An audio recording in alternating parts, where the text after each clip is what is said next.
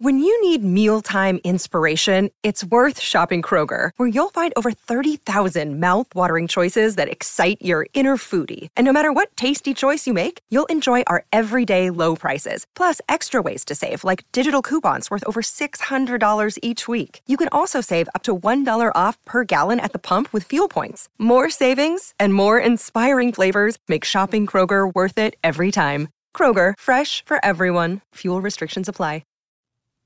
Chapter 16. Further Adventures of Tommy.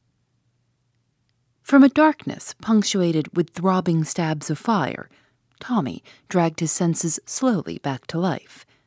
When he at last opened his eyes, he was conscious of nothing but an excruciating pain through his temples. He was vaguely aware of unfamiliar surroundings. Where was he? What had happened? He blinked, feebly. This was not his bedroom at the Ritz, and what the devil was the matter with his head? "Damn," said Tommy, and tried to sit up. He had remembered. He was in that sinister house in Soho. He uttered a groan and fell back. Through his almost closed lids, he reconnoitered carefully. "He is coming too," remarked a voice very near Tommy's ear. He recognized it at once for that of the bearded and efficient German, and lay artistically inert. He felt that it would be a pity to come round too soon, and until the pain in his head became a little less acute, he felt quite incapable of collecting his wits. Painfully, he tried to puzzle out what had happened. Obviously, somebody must have crept up behind him as he listened and struck him down with a blow on the head. They knew him now for a spy, and would in all probability give him short shrift. Undoubtedly, he was in a tight place. Nobody knew where he was. Therefore, he need expect no outside assistance, and must depend solely on his wits. "Well, here goes," murmured Tommy to himself, and repeated his former remark. "Damn," he observed, and this time succeeded in sitting up. In a minute, the German stepped forward and placed a glass to his lips, with the brief command, "Drink." Tommy obeyed. The potency of the draught made him choke, but it cleared his brain in a marvelous manner. He was lying on a couch in the room in which the meeting had been held. On one side of him was the German, on the other the villainous-faced doorkeeper who had let him in. The others were grouped together at a little distance away. But Tommy missed one face. The man known as Number 1 was no longer of the company. "Feel better?" asked the German as he removed the empty glass. "Yes, thanks," returned Tommy cheerfully. "Ah, my young friend, it is lucky for you your skull is so thick. The good Conrad struck hard." He indicated the evil-faced doorkeeper by a nod. The man grinned. Tommy twisted his head round with an effort. "Oh," he said, "so you're Conrad, are you? It strikes me the thickness of my skull was lucky for you, too. When I look at you, I feel it's almost a pity I've enabled you to cheat the hangman." The man snarled, and the bearded man said quietly, "He would have run no risk of that." "Just as you like," replied Tommy. "I know it's the fashion to run down the police. I rather believe in them myself." His manner was nonchalant to the last degree.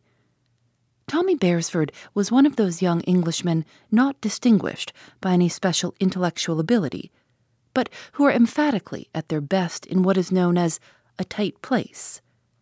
Their natural diffidence and caution fall from them like a glove.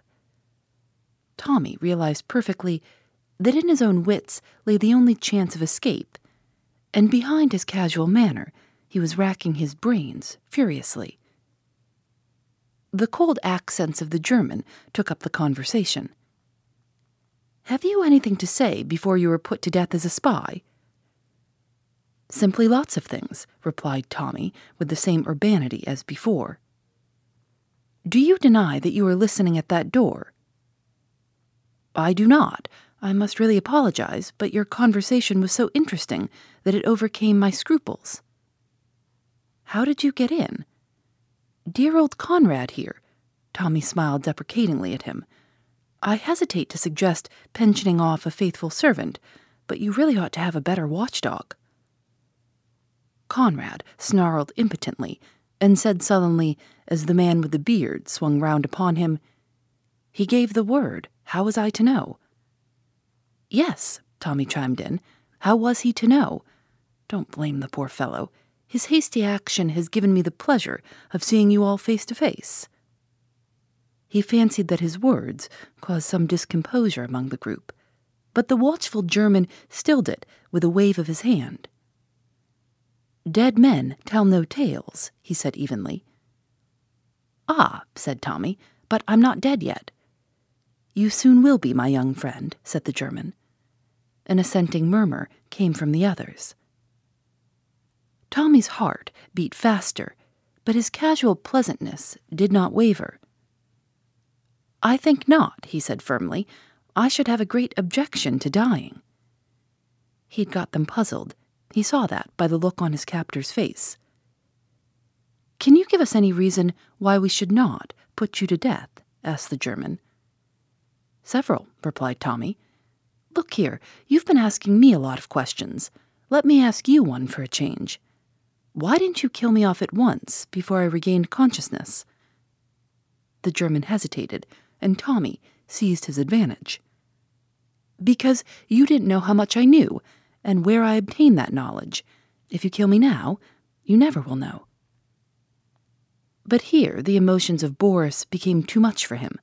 He stepped forward, waving his arms. "You hellhound of a spy," he screamed. "We will give you short shrift. Kill him! Kill him!" There was a roar of applause. "You hear," said the German, his eyes on Tommy. "What have you to say to that?" "Say?" Tommy shrugged his shoulders. "Pack of fools. Let them ask themselves a few questions. How did I get into this place? Remember what dear old Conrad said. With your own password, wasn't it? How did I get hold of that? You don't suppose I came up those steps haphazard and said the first thing that came into my head?"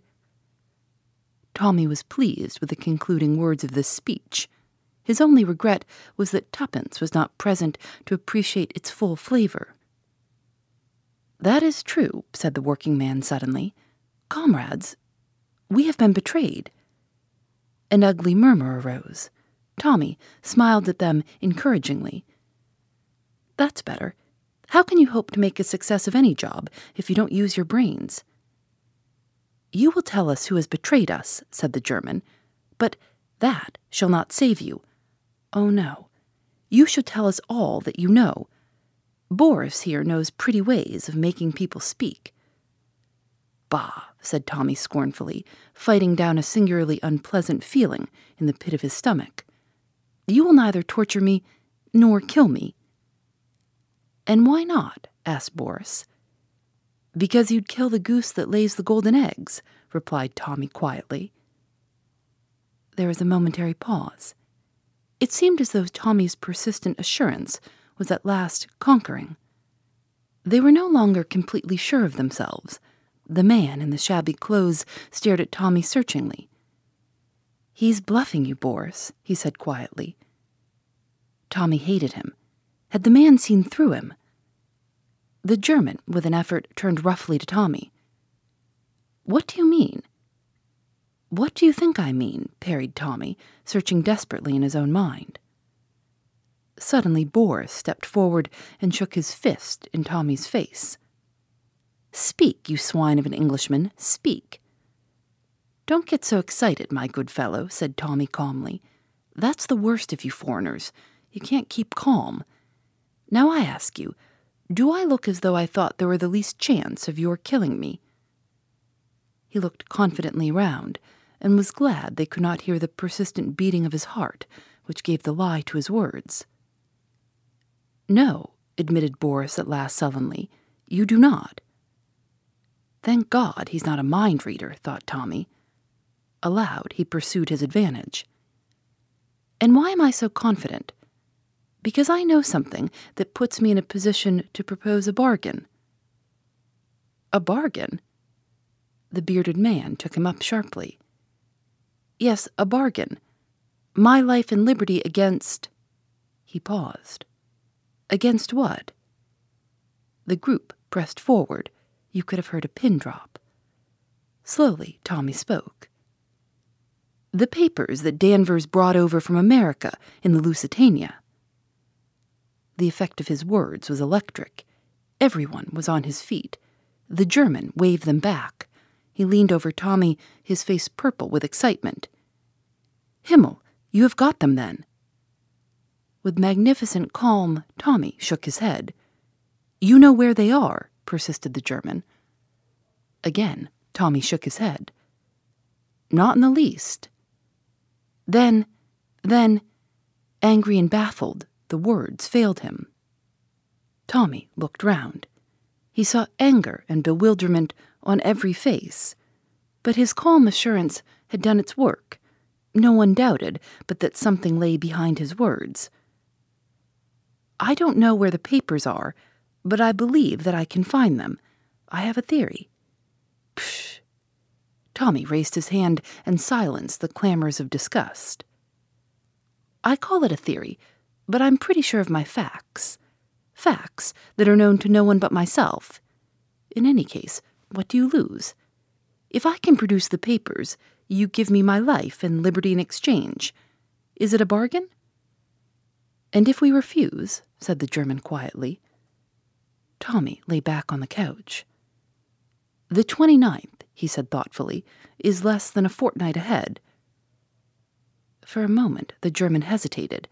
Then he made a sign to Conrad. "Take him into the other room."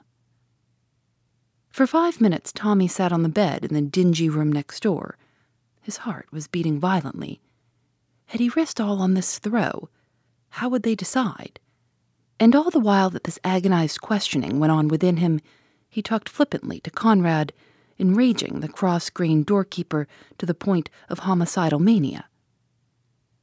At last the door opened, and the German called imperiously to Conrad to return. "Let's hope the judge hasn't put his black cap on," remarked Tommy. "That's right, Conrad. March me in. The prisoner's at the bar, gentlemen." The German was seated once more behind the table. He motioned to Tommy to sit down opposite to him.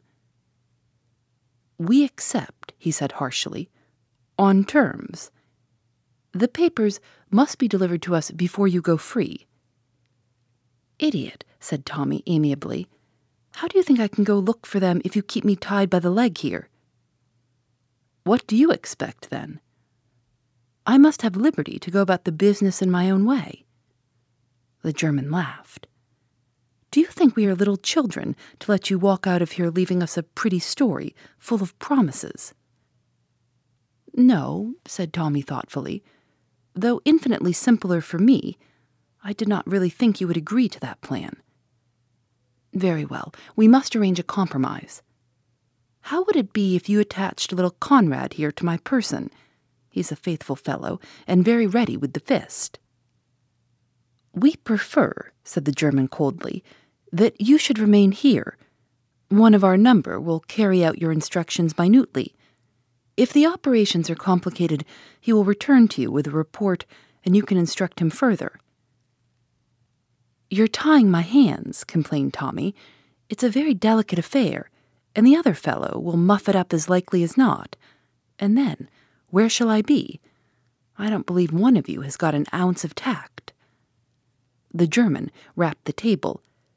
"Those are our terms, otherwise, death." Tommy leaned back wearily. "I like your style. Curt but attractive. So be it then. But one thing is essential. I must see the girl." "What girl?" "Jane Finn, of course." The other looked at him curiously for some minutes. Then he said slowly, and as though choosing his words with care, "Do you not know that she can tell you nothing?" Tommy's heart beat a little faster. Would he succeed in coming face to face with the girl he was seeking? "I shall not ask her to tell me anything," he said quietly. "Not in so many words, that is." "Then why see her?" Tommy paused. "To watch her face when I ask her one question," he replied at last. Again, there was a look in the German's eyes that Tommy did not quite understand. "She will not be able to answer your question." "That does not matter. I shall have seen her face when I ask it." "And you think that will tell you anything?" He gave a short, disagreeable laugh. More than ever, Tommy felt that there was a factor somewhere that he did not understand. The German looked at him searchingly. "I wonder whether, after all, you know as much as we think," he said softly. Tommy felt his ascendancy less sure than a moment before. His hold had slipped a little, but he was puzzled. What had he said wrong? He spoke out on the impulse of the moment. "There may be things that you know which I do not. I have not pretended to be aware of all the details of your show. But equally, I've got something up my sleeve that you don't know about. And that's where I mean to score. Danvers was a damned clever fellow." He broke off as if he had said too much. But the German's face had lightened a little. "Danvers," he murmured. "I see." He paused a minute, then waved to Conrad. "Take him away, upstairs, you know." "Wait a minute," said Tommy. "What about the girl?" "That may perhaps be arranged." "It must be." "We will see about it. Only one person can decide that." "Who?" asked Tommy, but he knew the answer. "Mr. Brown." "Shall I see him?" "Perhaps." "Come," said Conrad harshly. Tommy rose obediently. Outside the door his jailer motioned to him to mount the stairs. He himself followed close behind. On the floor above, Conrad opened a door, and Tommy passed into a small room. Conrad lit a hissing gas burner and went out. Tommy heard the sound of the key being turned in the lock. He set to work to examine his prison. It was a smaller room than the one downstairs, and there was something airless about the atmosphere of it. Then he realized that there was no window. He walked round it. The walls were as dirty as everywhere else. 4 pictures hung crookedly on the wall, representing scenes from Faust. Marguerite with her box of jewels, the church scene, Siebel and his flowers, and Faust and Mephistopheles. The latter brought Tommy's mind back to Mr. Brown again. In this sealed and closed chamber with its close-fitting heavy door, he felt cut off from the world, and the sinister power of the arch-criminal seemed more real. Shout as he would, no one could ever hear him. The place was a living tomb. With an effort, Tommy pulled himself together. He sank onto the bed and gave himself up to reflection. His head ached badly. Also, he was hungry. The silence of the place was dispiriting. "Anyway," said Tommy, trying to cheer himself, "I shall see the chief, the mysterious Mr. Brown, and with a bit of luck in bluffing, I shall see the mysterious Jane Finn also. After that, Tommy was forced to admit the prospect looked dreary. The Secret Adversary by Agatha Christie, published by William Morrow. Copyright 1922, Agatha Christie Limited. Reading courtesy of HarperCollins Publishers. Agatha Christie and Tommy and Tuppence are registered trademarks of Agatha Christie Limited, all rights reserved. For more information about Agatha Christie, visit agathachristie.com. Phoebe Reads a Mystery is recorded in the studios of North Carolina Public Radio, WUNC.